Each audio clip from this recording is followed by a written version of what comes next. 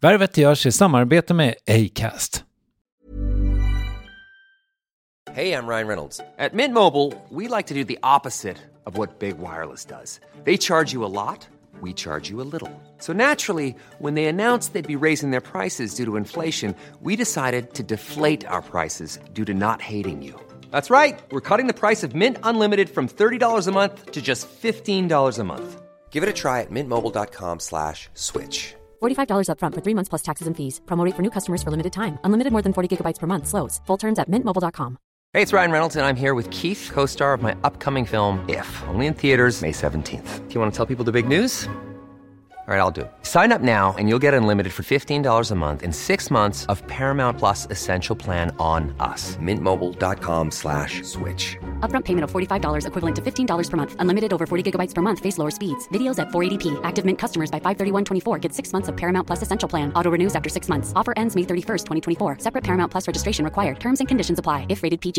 Many of us have those stubborn pounds that seem impossible to lose, no matter how good we eat or how hard we work out. My solution is PlushCare. PlushCare is a leading telehealth provider with doctors who are there for you day and night to partner with you in your weight loss journey. They can prescribe FDA-approved weight loss medications like Wegovy and Zepbound for those who qualify. Plus, they accept most insurance plans. To get started, visit plushcare.com/weightloss. That's plushcare.com/weightloss. Värvet presenteras i samarbete med Nasonex, utomhusmöjliggöraren, som de inte kallar sig av någon märklig anledning. Men det är i alla fall Sveriges mest köpta antiinflammatoriska nässpray mot allergisk snuva. Och nu kommer ett litet test, så fram med papper och penna du som lyssnar, nu kör vi. Fråga 1. Vill du vara ute mer i naturen? Fråga 2. Sitter du framför en skärm lite för mycket? Fråga 3. Är du allergisk? Om du har svarat ja på någon av frågorna så tycker jag att du ska bege dig till beanoutsider.se. Jag vill för övrigt poängtera att Nasonex nässpray är ett receptfritt läkemedel från 18 år för behandling av symptom vid säsongsbunden och perenn allergisk snuva. Rådfråga läkare om du är eller tror dig vara gravid eller ammar, eller om du planerar att skaffa barn, har en obehandlad infektion i näsan, nyligen har genomgått en näsoperation eller har en skada i näsan. Får ingen effekt inom 14 dagar eller om du redan använder läkemedel med kortison ska du kontakta läkare. Använd ej mer än 3 månader utan läkarkontakt. Stort tack Nasonex och beanoutsider.se.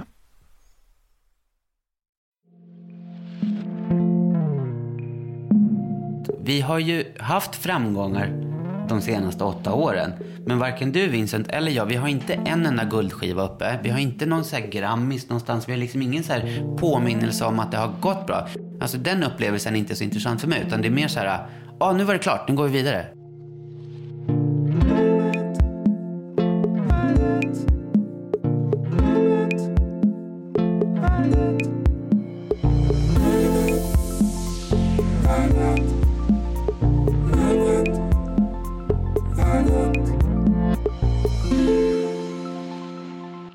De ser ut att vara genuint glada att se varandra när de en efter en släntrar in genom dörren till ateljén. Trots att de sågs hela dagen igår och de allra flesta av alla andra dagar de senaste 8 åren. De är verkligen en kreativ duo, Vargas och Lagola, eller Salem Al Fakir och Vincent Ponter som de också heter. Och även om de båda som soloartister kanske lite fallit i glömska har deras låtar för andra stjärnor verkligen inte gjort det. You know you ain't getting any younger, are you? We're gonna save the world tonight. Just wanna be with you in the moonlight. Hey brother, there's an endless road to rediscover.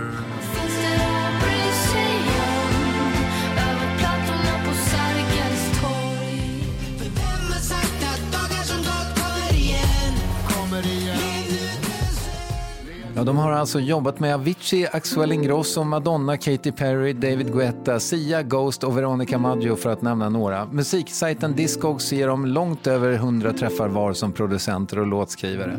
Men de senaste 5 åren har Salem och Vincent haft en kreativ ventil i det egna bandet Vargas och Lagola. Och det är med det bandets färska debutalbum Undervästen de slår sig ner för att spela in Värvet avsnitt 401. Här är Salem Al Fakir och Vincent Pontare. Välkommen hit Salem Al Fakir. Tack så mycket. Hej, tack. Hejsan Vincent Pontare. Hejsan. Och anledningen till att jag gjorde så här nu, det var för att folk ska veta vem som låter hur. Ja, det brukar ju vara lite problem. För nu har vi våra röster börjar låta lite för lika ibland. Även talrösten, ja. Ja, det brukar vara så när vi kör sån här telefonmöte på högtalare. Då är det lite så här, vem är det som pratar nu? Ja. Nu är det Salen som pratar och så börjar Du börjar prata något jävligt mycket norrländska också. Du skulle i och för sig kunna prata lite mer norrländska så hade det blivit lättare. Jag tänkte ställa några frågor som ni inte har fått förut. Kan det vara något? Ja. Vad tycker ni om Norge? Jag älskar Norge faktiskt. Men det är ju rent på ett naturligt, alltså naturplan. Just det. När man säger Norge så tänker jag allt tar lång tid och jättekonstiga ljudtekniker som har varit på tur precis, som är 2 timmar sena till vårt soundcheck och det är bara stressigt hela tiden på alla festivaler och sådär. Men det är ju bara fullständig fördom. Finns det någon bergart ni tycker mer om än andra? Kristall. Ja, okej. Är det en bergart? Ja, det vet jag inte. Det finns ju en kristall som heter bergskristall. Okej. Så då borde det kanske vara... Eller jag vet inte, jag är inget stenproffs. Nej. Snillen spekulerar, det kan vi ha en hel podcast. Ja, jag fattar. Men Salem? Nej, men alltså fönster, stenen som finns i hus i Stockholm, fönsterbläck. Ofta kalksten, va? Är det det? Ja, jag tror det är den här gråa med lite inslag av... Ja, den känns bra. När reste ni senast och vart? Det var väl Los Angeles i somras, eller? Du har ju stuckit dit någon gång nu. När jag har varit hemma och gjort klart grejer här. Var du där? Nej, men vi var väl där sist, tillsammans. Ja, just det. Vi gjorde en 2-dagars tillsammans. 3. Jag tänker så här nu, att vi ska då ha ett segment med er var. Ja. Och då tänkte jag Age before beauty, alltså ålder för charm heter det, va? Så att vi börjar i åldersordning. Ja. Så Vincent... Äldst går först. Ja, precis. Ja. Vilket är ditt första musikminne? Jag kommer ihåg en turnévideo från Europe. När de var ute och fräste i privatjets och grejer.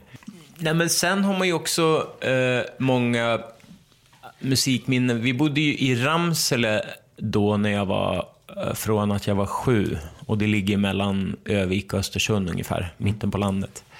Och där hade vi ju en liten, som en gäststuga på gården där vi hade replokal. Och så spelade vi massor med Guns N' Roses och... Vilka är vi? Jag och min kusin Alexander, han spelade trummor och så en kompis som heter Per spelade gitarr och så vi drog ihop något litet sånt där garageband. Och parallellt med det där så åkte vi faktiskt ner då till Stockholm där vi hade en lägenhet och kollade på både Mötley Crüe och Iron Maiden. Är det här i den här gyllene tiden när hårdrocken och rappen möttes i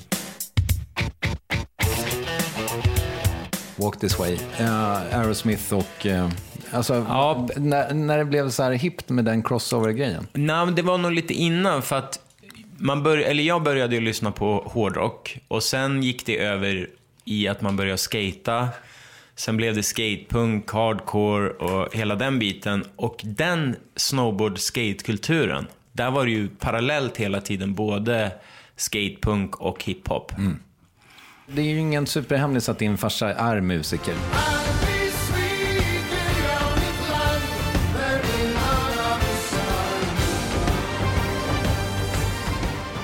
Så jag tänker att du borde rimligen ha haft musik från dag 1 i princip. Eller? Absolut. Ja. Är du uppvuxen med både mamma och pappa? Ja. Och är de ihop?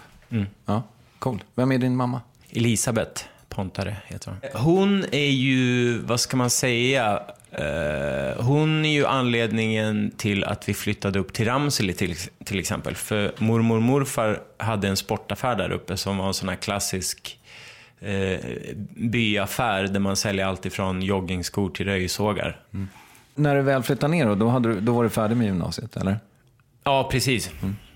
Första bästa chans att dra därifrån. Ja. Vad hade du här nere då? Jag kände ju ingen här. Så jag hade inte så mycket. Vi hade en lägenhet som mamma hade varit smart att min storebror bodde där under en period. Och sen så hade vi den lite som så här övernattningslägenhet. Så då när jag flyttade ner, då hade jag en lägenhet att bo i. Men du hade ingen jobb? Nej. Men jag fixade ett jobb på Citymail. Okej. Brevbärare. Ja, jag vet inte om de finns kvar. Nej, jag tror inte det. Så du var brevbärare på dagarna? Ja, precis. Brevbärare, och sen så hade jag ju lite så här 2 skivspelare hemma med mixer och hittade Street Level, den här skivaffären som låg under Record Hunter. Okej. Kommer du ihåg Record Hunter där vid Sankt Eriksbron? Ja. Ja, under där i källaren så var det en affär som bara sålde hiphop-vinyler. Okej. Och då på nästan alltid på de här 12:orna fanns det en instrumentalversion. Så då hade jag skivspelare hemma och så mick, och så stod jag där och körde. I början av 2000-talet då fick du liksom lite, alltså du verkar ju ha varit ganska duktig som rappare och så. Ja, kanske jag var. Jag vet inte, men vi hade ett band, jag och en kille från Övik, som var med i det här svenska öppna.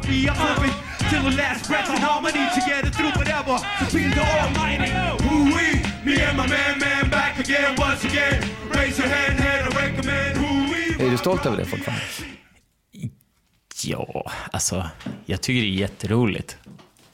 Stolt, vet fan, men det är ändå det är jätteroligt nu i efterhand att ha varit med i en sån där grej. När du bryter då från rap till ren pop egentligen, alltså det var det en organisk process då snarare? Ja, men det skulle jag säga, för det fanns någon liten period där jag släppte några såna där låtar där det var lite hiphop i verserna, och så var det sångrefräng. Som jag minns det, så här, det här delar ju ni två, att i alla fall i mitt huvud, att det gick väldigt snabbt när det väl hände. Alltså, från första liksom, singeln i princip. Är det korrekt uppfattat? Ja, nej, men jag tror det. Ja. För mig är det lite så här svårt att veta exakt vad som hände när. Och, det är inte superviktigt heller, det var länge sedan ju. Ja, det var ju det. Men hur var det för dig då, att du liksom fick, för då hade du ju ändå, även om du var ung, så hade du ju ändå på något sätt liksom, inom citationstecken, kämpat med musiken i 10 år liksom. Ja. Nej, men det var ju helt magiskt att höra musik på radio som man hade skrivit och kunna göra det på heltid. Det var ju det man hade kämpat för i 10 år. Hey, it's Ryan Reynolds, and I'm here with Keith, co-star of my upcoming film, If, only in theaters May 17th. Do you want to tell people the big news?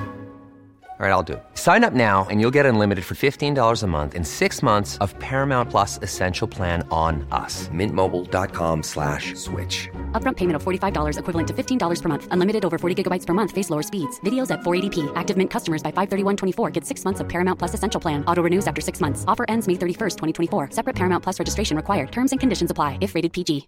Hiring for your small business? If you're not looking for professionals on LinkedIn, you're looking in the wrong place. That's like looking for your car keys in a fish tank. LinkedIn helps you hire professionals you can't find anywhere else, even those who aren't actively searching for a new job but might be open to the perfect role. In a given month, over 70% of LinkedIn users don't even visit other leading job sites. So start looking in the right place. With LinkedIn, you can hire professionals like a professional. Post your free job on linkedin.com/people today. Many of us have those stubborn pounds that seem impossible to lose, no matter how good we eat or how hard we work out. My solution is PlushCare. PlushCare is a leading telehealth provider with doctors who are there for you day and night to partner with you in your weight loss journey. They can prescribe FDA-approved weight loss medications like Wegovy and Zepbound for those who qualify. Plus, they accept most insurance plans. To get started, visit plushcare.com/weightloss. That's plushcare.com/weightloss. Yes, ny sponsor. Värvet presenteras i samarbete med Svea Bank. Och jag menar inte att ta ner stämningen, men dessvärre är ju lågkonjunkturen här, vilket innebär att de flesta branscher har det tufft och också väldigt många privatpersoner. Jag vet själv vad det är att ha en trasslig privatekonomi. Det var struligt i många år för mig och låg ofta post i hallen med trista logotyper i ena hörnet. Och jag hade också i flera års tid ett helt gäng betalningsanmärkningar. Och tyvärr är det nog många som har det svårt att få ihop till räkningarna just nu, som har hamnat i ekonomiskt trubbel. Och det här Svea Bank kan kliva in med något som kallas skuldfinansiering. Där löser de skulder hos inkasso och till Kronofogden, och till och med om Kronofogden vill sälja ditt boende har Svea Bank möjlighet att hjälpa till. I den här tjänsten får du en personlig handläggare som gör en grundlig genomgång av din ekonomiska situation. De tar kontakt med dina kreditgivare och när ett lån beviljats löser de dina skulder åt dig och samlar dem i ett enda lån med en avbetalningsplan som din ekonomi klarar av. För om du har hamnat i klister, du är inte ensam och kanske kan det här hjälpa dig. På svea.com/skuldfinans kan du läsa mer. Tack Svea Bank. Berätta om dina föräldrar. Ja, mina föräldrar. Pappa kom från Syrien från början, kom hit till Sverige, om jag nu kommer ihåg rätt. Förlåt om jag inte kommer. 71 tror jag. Mamma och pappa tror jag träffades ganska tidigt, alltså ganska snabbt när pappa kom hit. Och de träffades i något område som hette, och jag kommer inte ihåg, det var någon student typ på städer eller något så här. Så de träffades, måste ju vara på 70-talet. Började få fram oss med barn. Ja just det, ja, det blev ett gäng. Ja faktiskt, jag har ju 5 syskon. Så vi är 6 stycken sammanlagt. Och du är uppvuxen i Huddinge? Huddinge. Ja just det. Vad är det för plats? Nej men Huddinge, det är en förort. Mycket nazister där på 90-talet. Jaså, okej. Kopplar också ihop jättekonstiga, otroligt konstiga grejer. Men det är liksom en kvart från stan. Led du av nazisterna? Vi har faktiskt pratat om det ganska mycket på sista tiden och därför jag tror jag tog upp det. Det är helt sjukt hur det var då. Jag vet inte varför jag kom in på det här. Men där kvart in till stan. Jag gick ju i skola in i stan. Så att förhållandet med Huddinge har varit liksom en kvart med pendeltåget in. Så från att jag var 10 så gick jag i skola i stan. Så att, ja. Men nu svarade du inte på frågan huruvida du led av nazisterna. Jag har märkt i efterhand att man led mer av det. Jag har tänkt på det med svenska flaggan-grejen som var så stor på... Bra ämne att komma in på. Men det var så intressant att jag upplevde det som att det var nazisterna som fick ha svenska flaggan där på 90-talet. Och så hade jag och Vincent faktiskt en upplevelse när vi var... det var bara några år sedan. Kommer du ihåg när vi stod på scen? Med Sebbe och Axel. Och så hade de ett inslag när vi stod med varsin stor svenska flagga så här gigantiskt. Bara stod och vevade på. Då kände jag så här 20-30 år senare, då fick jag hålla svenska flaggan bara. Det här är så mäktigt.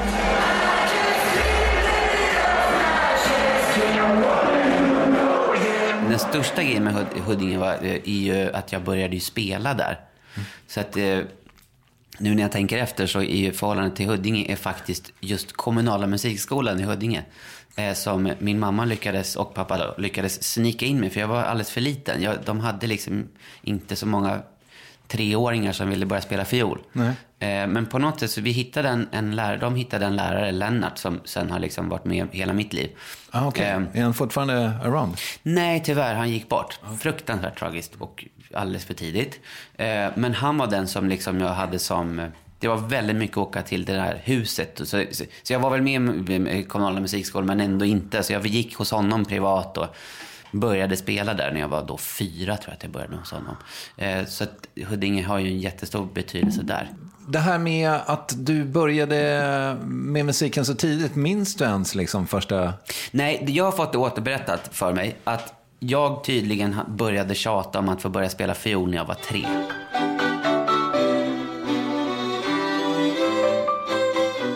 Jag ställer frågan till dig, men den är lite till er båda. Tror du på talang? Jag tror jättemycket på talang. Okej. Men jag tror mer på hårt arbete. För du kan vara hur talangfull som helst. Men jag tror faktiskt att folk tror att man kan komma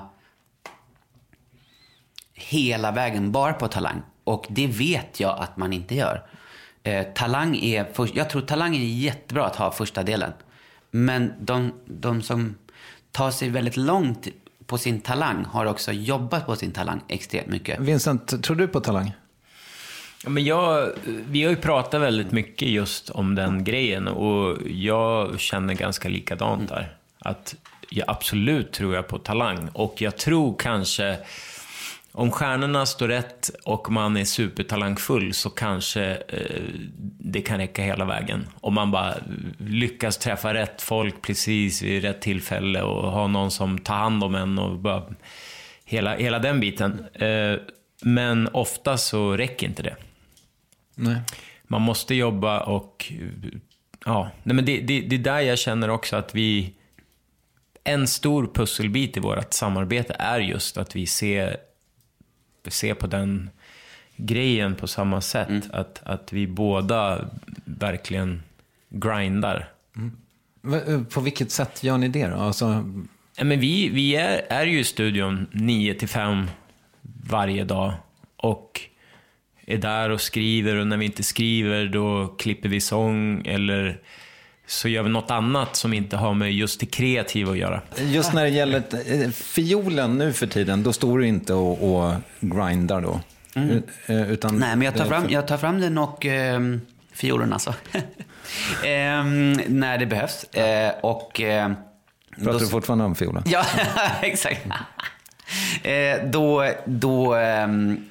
Så tar det lite längre tid innan det börjar låta okej, men jag vet vad jag ska göra. Och nu kan jag också ta fram den fiolen utan att det är så ångestfyllt och jag tycker det är roligt att spela och liksom så här, men ja. Har du absolut gehör? Nej, jag har ett bra uppövat gehör. Jag skulle ändå vilja testa det här gehöret. Jag tycker det är roligt. Men ni kan få vara med båda två.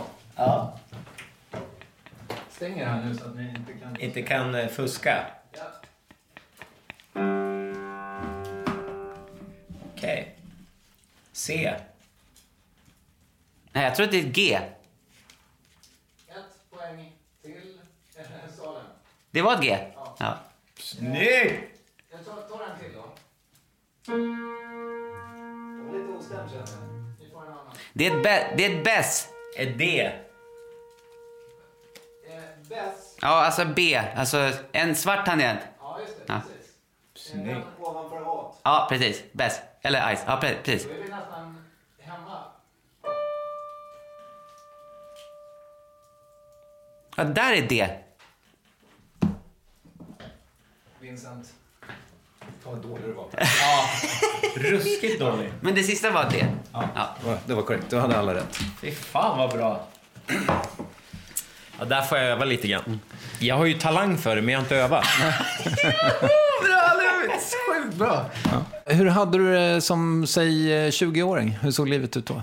Då jobbade jag jättemycket. Så från att jag var 18, alltså från ungefär från att jag var 17-18, då var det ganska stadigt med spelningar. Okej. Du har aldrig haft ett vanligt jobb? Nej. Har du någonsin haft en sån här riktigt snabb makaronperiod? Ja, det är egentligen alltså hela egentligen allt. Jag var singel jättelänge. Det var jag tänker mer rent ekonomiskt att du hade knapert alltså. Och var tvungen att äta Vet du vad? Det har jag faktiskt tänkt på. Jag har aldrig upplevt att jag har haft det knapert, för jag har bara fortsatt lite.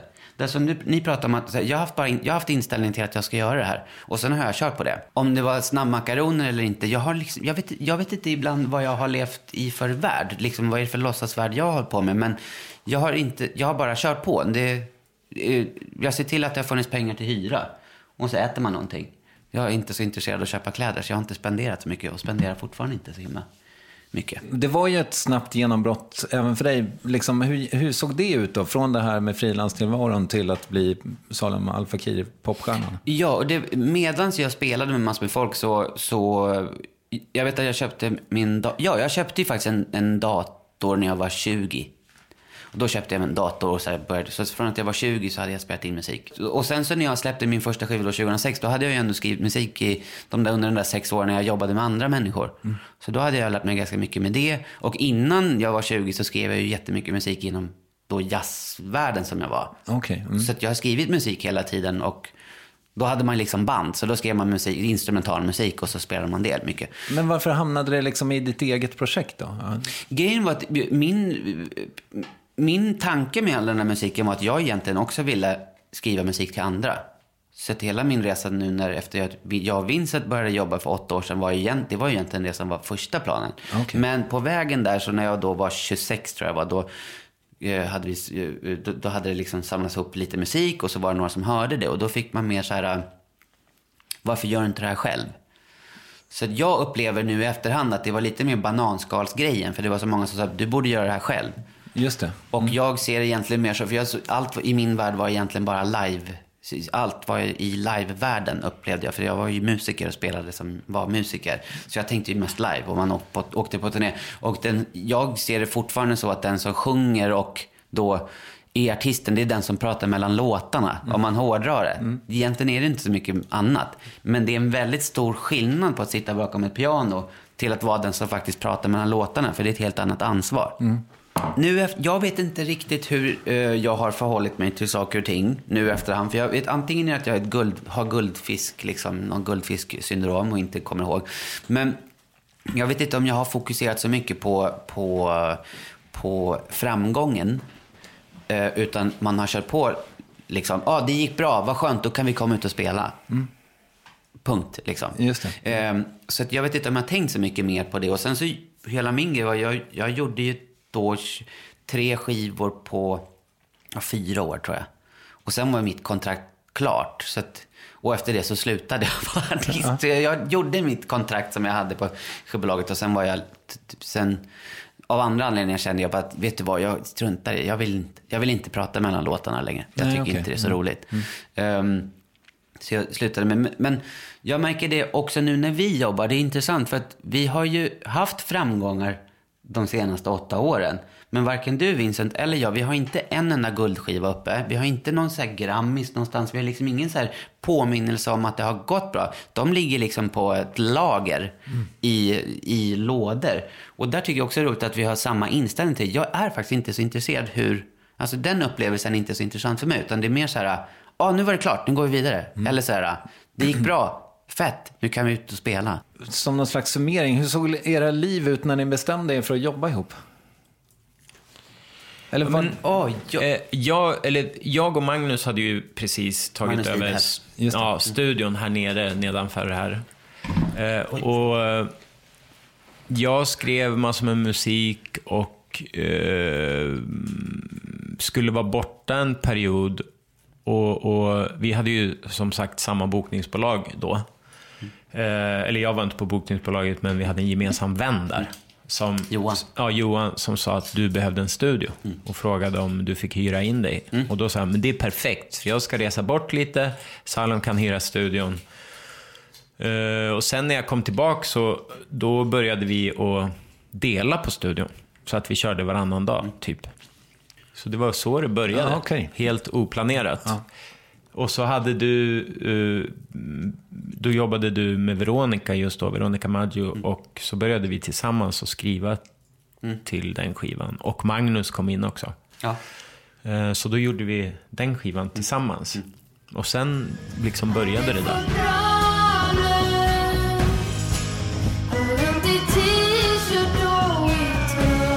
Sitter på piano mellan flaskoglas och fimpar.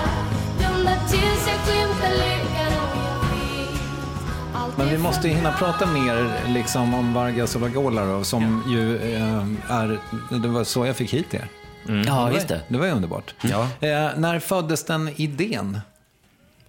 Året var 3 år sedan? 4 år? Nej, det är mer. 4 år? Ja. Det är minst 4 år sedan. Tror jag, som idén i alla fall kom upp. Jag upplever fortfarande, alltså, jag vet inte vilket som är hönan eller ägget, men jag upplever ändå att det fanns massor med musik redan när vi hade idén. Som man inte riktigt, vad är det här för någonting? Är det här som ska det här till någon annan, eller vad är det här för någonting? Axwell och Ingrosso vill inte ha den. Nej, inte så. Men egentligen den första låten som vi kanske skrev när vi ännu mer uttalade för varann att så här, men vi skriver en låt som om vi själva skulle uppträda med den eller framföra den. Det var ju Sunny Sunny.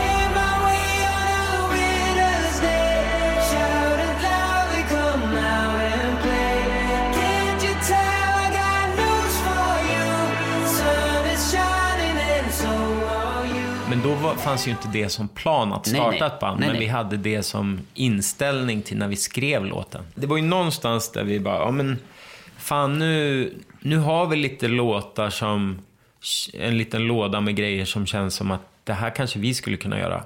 Då började vi ju med att åka iväg och sätta det visuella för att kunna komma vidare med projektet. Så då åkte vi iväg, sydde upp kläder som vi bara, men de här figurerna ska se ut så här. Och så ansiktsmålning och så ut i någon öken och hittade på att det här folket, det är liksom postapokalyptiskt 2089, lite Mad Max fast i framtiden. Just det, för det här är ju svårt för när man bara ser er spela på Idrottsgalan eller vad det var. Den backstoryn har man ju inte riktigt. Nej, när ni exakt. Kommer upp där i grills och... Har vi spelat på Idrottsgalan? Nej, det var Grammis. Men det ser likadant ut. Vad gick jag på då?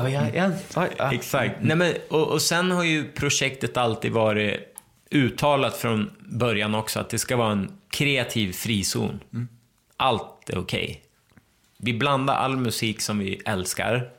Så tar vi alla visuella intryck som vi älskar och så bara slänger vi ner allt i en gryta. Och det är grills från någon hiphop-period och det är konstiga kläder och ansiktsmink. Hade du kvar grillsen sen du var ung? Eller har du nej, det är ju en sån där plisa 15-åriga Vincent som jag har gjort i efterhand. Ja, jag förstår. Det här är kanske ett obekvämt ämne, men jag testar ändå. Jag antar att ni aldrig mer måste jobba. Ni har den ekonomiska friheten.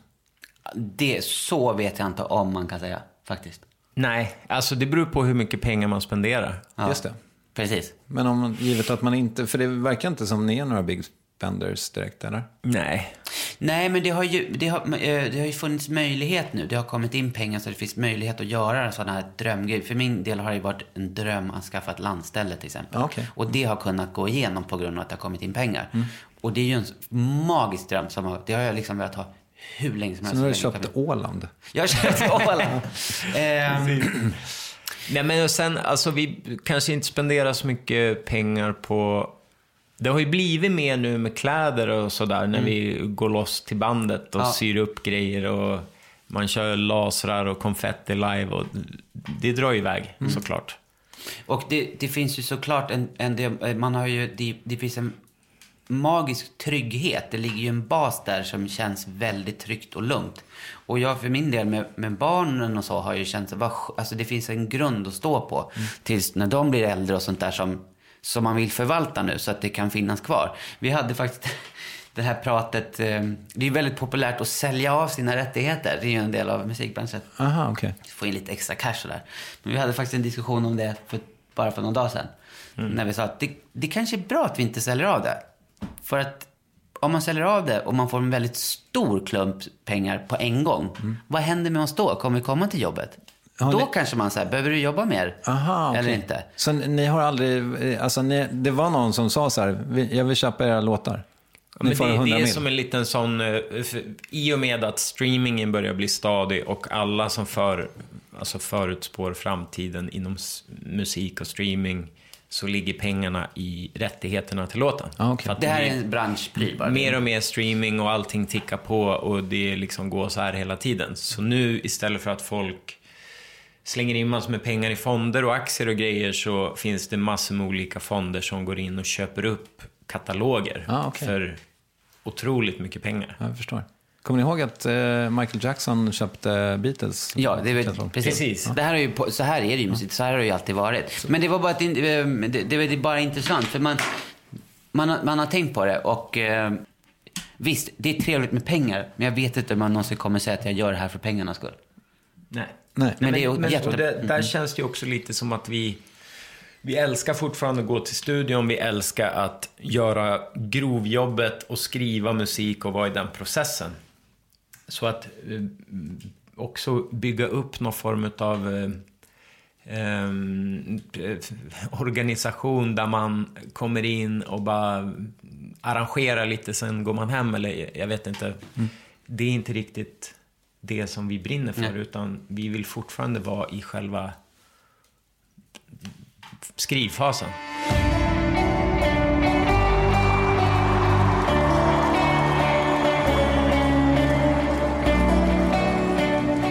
5 december så var det en stor konsert i Stockholm för Tims minne så att säga. Hur var det? Ni var ju högst delaktiga. Väldigt speciellt. Ja, nej men det var super fint och supersorgligt på samma gång. Så det var bland det konstigaste och mäktigaste och finaste man har gjort på samma gång på något sätt, och sorgligaste. Jag vet, ja. Det var så konstigt, alltså, som du har beskrivit det, att det är som att det var 60 000 pers i Friends Arena och det kändes som ett vardagsrum. På riktigt, det var jättespeciell stämning. Och jag upplever det som att man spelar på massor med begravningar och spelar på massor med bröllop. Det är någon mix av en begravning och ett bröllop. För energin är så här... Det var så otroligt mystisk stämning där. Och jag tror inte att man någonsin kommer att uppleva en sån stämning. Får jag fråga hur han var att jobba med? Ja, det får jag ju, absolut. Oerhört rolig att jobba med, eftersom att han var så orädd och gränslös i sitt musicerande. För det fanns liksom inga det fanns ingenting som man inte kunde göra, utan allt var, så länge det var vibb och alla gillade det, så kunde det vara vad fan som helst. Så det var jävligt kul, tycker jag. Det var väldigt skönt. Det är väldigt skönt att jobba med någon som tänker så. För att då kan det bli vad som helst. Det var ju nästan som att... Men det var ju också svårt stundtals, för att det var ju liksom idésprutan i hans huvud var ju på... Det var bara wow! Det är liksom så mycket... också roligt, men det blir svårt för den som sitter precis bredvid liksom... och vad heter det? När man ska definiera idéerna som kommer igenom. Så det var ju en utmaning också, men nej, fantastiskt. Så mycket också roligt, men det blir svårt för den som sitter precis bredvid liksom. Och vad heter det? När man ska definiera idéerna som kommer igenom. Så det var ju en utmaning också, men nej, fantastiskt. När man såg dokumentären som ju kom för ett par år sedan, eller vad det nu var, då märkte man ju liksom så här, han mådde ju uppenbarligen inte särskilt bra. Märkte ni av det? Ja, fortfarande, det som var så fruktansvärt jobbigt i allt det här också var ju att den här dokumentären kom ju, var det något så här sjukt så att det var så här 2 veckor innan han gick bort. Det var ju 3 år emellan där efter den där dokumentären slutade filmas också. Som vi såg. Eller vad det kan vara, 2 år. Jag vet inte. Jag tror det var 3. Ja. Så vi såg honom absolut när det var som sen. Men vi såg också när han kom tillbaka och kom upp igen. Och liksom en så här solbränd, muskulös Tim. Och så här, åt bra. Och vi satt och pratade om så här. Så det var ju den bilden som vi hade. Så det, ibland kan jag tycka det... Inte för att man behöver inte... Jag vet inte vad man måste prata om och inte prata om. Men den tycker jag är lite jobbig. Det var så här, men det är klart att man tänkte att... Ja, det är dokumentären. Det där hände. Men... Jag tror både för dig och mig, om man får känna att det fanns en annan bild där som... Ja, men det var ju som när vi fick beskedet. Ja. Det första jag tänkte, han har blivit mördad typ. För det där fanns inte i mitt huvud. Jag bara, vad har hänt? Fattade ingenting. Är det någon olycka eller? Så, men... För det kändes så tydligt att det hade vänt upp liksom. Ja, vi såg ju den liksom levande Tim, och vi var ju precis upp... För oss, vi har ju... Under alla år när vi jobbade så var det väldigt korta möten som vi hade med honom. Till och med från första mötet till liksom... Så att han var iväg och spelade där vi alla höll på med någonting. Och sen träffades vi, hade liksom 4 timmar. Så alla låtar som vi skrivit, och även de som blev väldigt stora, skrevs väldigt snabbt, väldigt kort. Och sen stack man. Och det fina då var ju att den här gången, precis innan han gick bort, det var ju den perioden som vi då bodde vi i LA. Jag hade familjen med mig, du var där också. Och vi bodde liksom, vi hade Huster bodde där och då träffade vi honom väldigt mycket under en period. Och det var ju liksom den längsta perioden vi hade haft med honom. Så vi var ju verkligen mitt uppe i låtskrivarprocessen. Han flyger iväg, du pratar med honom på flyg. Alltså det är liksom... Det såg inte det där. Nej. Jag var mer orolig då när det var som stökigast och liksom han var sämst. Så det var ju jättesvårt. Jättesvårt. Hur ser framtiden ut för er? Har ni jättemycket på era bord i detta nu? Ja, alltså... Vi har ju också i den här, vad säger man, sista 2 åren tacka nej till mycket för att kunna skapa utrymme för att ha lite lugnare och göra färre grejer men dyka lite djupare in i varje grej. Så vi har väl kanske 4 projekt inklusive vårt eget som vi jobbar med just nu. Men ja, det är väl det. Nej, men jag ser fram, det är samma känsla nu efter julledigheten. Det är nu det händer. Det är alltså det är som att det där går inte ur en. Alltså. Nej, men nu händer det. Nej, nu breakar vi. Ja. Den känslan finns hela tiden. Ja. Liksom tycker du inte att ni har gjort det? Nej, jag ser inte det där. Men jag gillar den. Det räcker med en vecka bort från jobbet så kommer man tillbaka. Man bara, nu kliar lite fingrarna. Nu. Men jag tror liksom... Kommer det att ändras någonsin? Jag tror inte det. Jag hoppas inte det. Jag tror att jag kommer lägga ner när jag inte känner det. Då är jag nog klar sen. Ja. Sen kommer jag flyga racingdrönare resten av mitt liv. Det är det enda jag ska göra. Men så att jag ser fram emot. Våren ska bli jättespännande. Vi har ju en spelning i april. Som vi får, säger man, headlina. Ja. Det känns roligt. Det ska bli kul att se vad vi ska ta vägen med liksom live-biten. Och sen har vi som sagt lite roliga projekt som ska göras klart. Förhoppningsvis kommer vi iväg på en liten resa och skriver lite mer. Det ser jag fram emot efter att inte riktigt velat resa iväg utan velat vara hemma. Men nu känns det som att nu börjar det nog bli dags att komma iväg lite. Är det bra för er att göra det? Att ni drar iväg? Hur ser det ut då? Man bor på hotell och blir vi brukar ofta hyra hus och bo tillsammans. Och så man kör, man äter frukost ihop och det blir lite kollo. Ja. Men vad härligt. Som ett writers camp för 2. Ja, eller vi åker iväg och jobbar med andra. Och ibland jobbar vi bara själv också. Men det är just där att byta miljö, bli lite jetlaggad och bli lite halvknas i huvudet. Och så, det är bra med lite miljöombyte. Vill ni rekommendera något? Restaurang eller? Nej, det behöver inte vara. Jag är hungrig. Ja, du är hungrig. Vad ska vi rekommendera? Jag har en rekommendation och en utmaning till alla lyssnare. Och plisa det 15-åriga jaget. Okej. Ja, det är slut där? Ja. Köpa grills då ifall man vill. Om man vill det. 15. Om man hade det som dröm när man var 15. Ja, just det. Jag vill ha en Yamaha DT, eller vad heter de? Du ser. Ja. Du måste köpa en sån. Jag vet inte. Med trimkrök, Malossi, 70 kubik. Ja.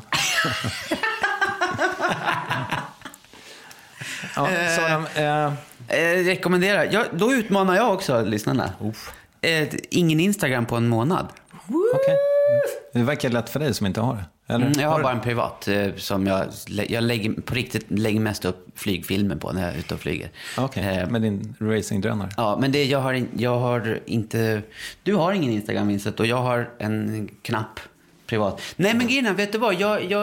Jag tycker det där hela sociala medier-grejen jag är läskig. Jag tycker att folk har lite konstig inställning till det. Så det är en utmaning. Testa en månad utan.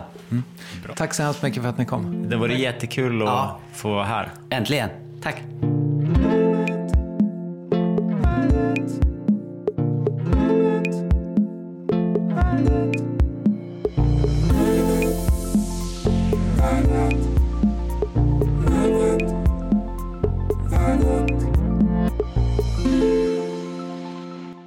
Jag tänker att den energi Vincent och Salem sänder ut, jag förstår att världsstjärnorna står i kö för att få jobba med dem, för positiviteten är direkt smittsam.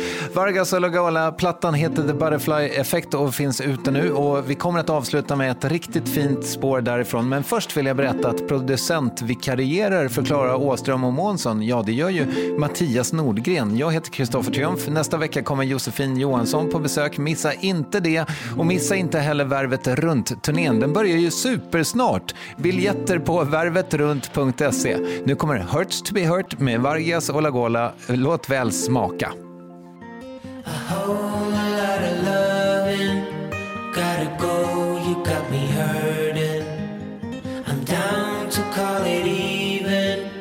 But you know I got no reason. Holy Mary, Mother, there will never be another. They can call us heathens, but baby, don't stop believing. It hurts to be hurt.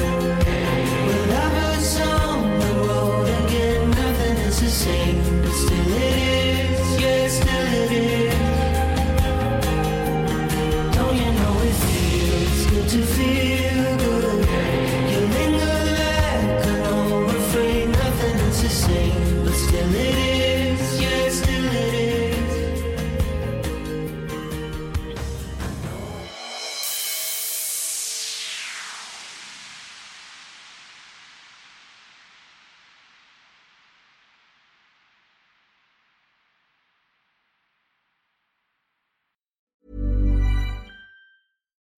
When you need mealtime inspiration, it's worth shopping Kroger, where you'll find over 30,000 mouth-watering choices that excite your inner foodie. And no matter what tasty choice you make, you'll enjoy our everyday low prices, plus extra ways to save, like digital coupons worth over $600 each week. You can also save up to $1 off per gallon at the pump with fuel points. More savings and more inspiring flavors make shopping Kroger worth it every time. Kroger, fresh for everyone. Fuel restrictions apply.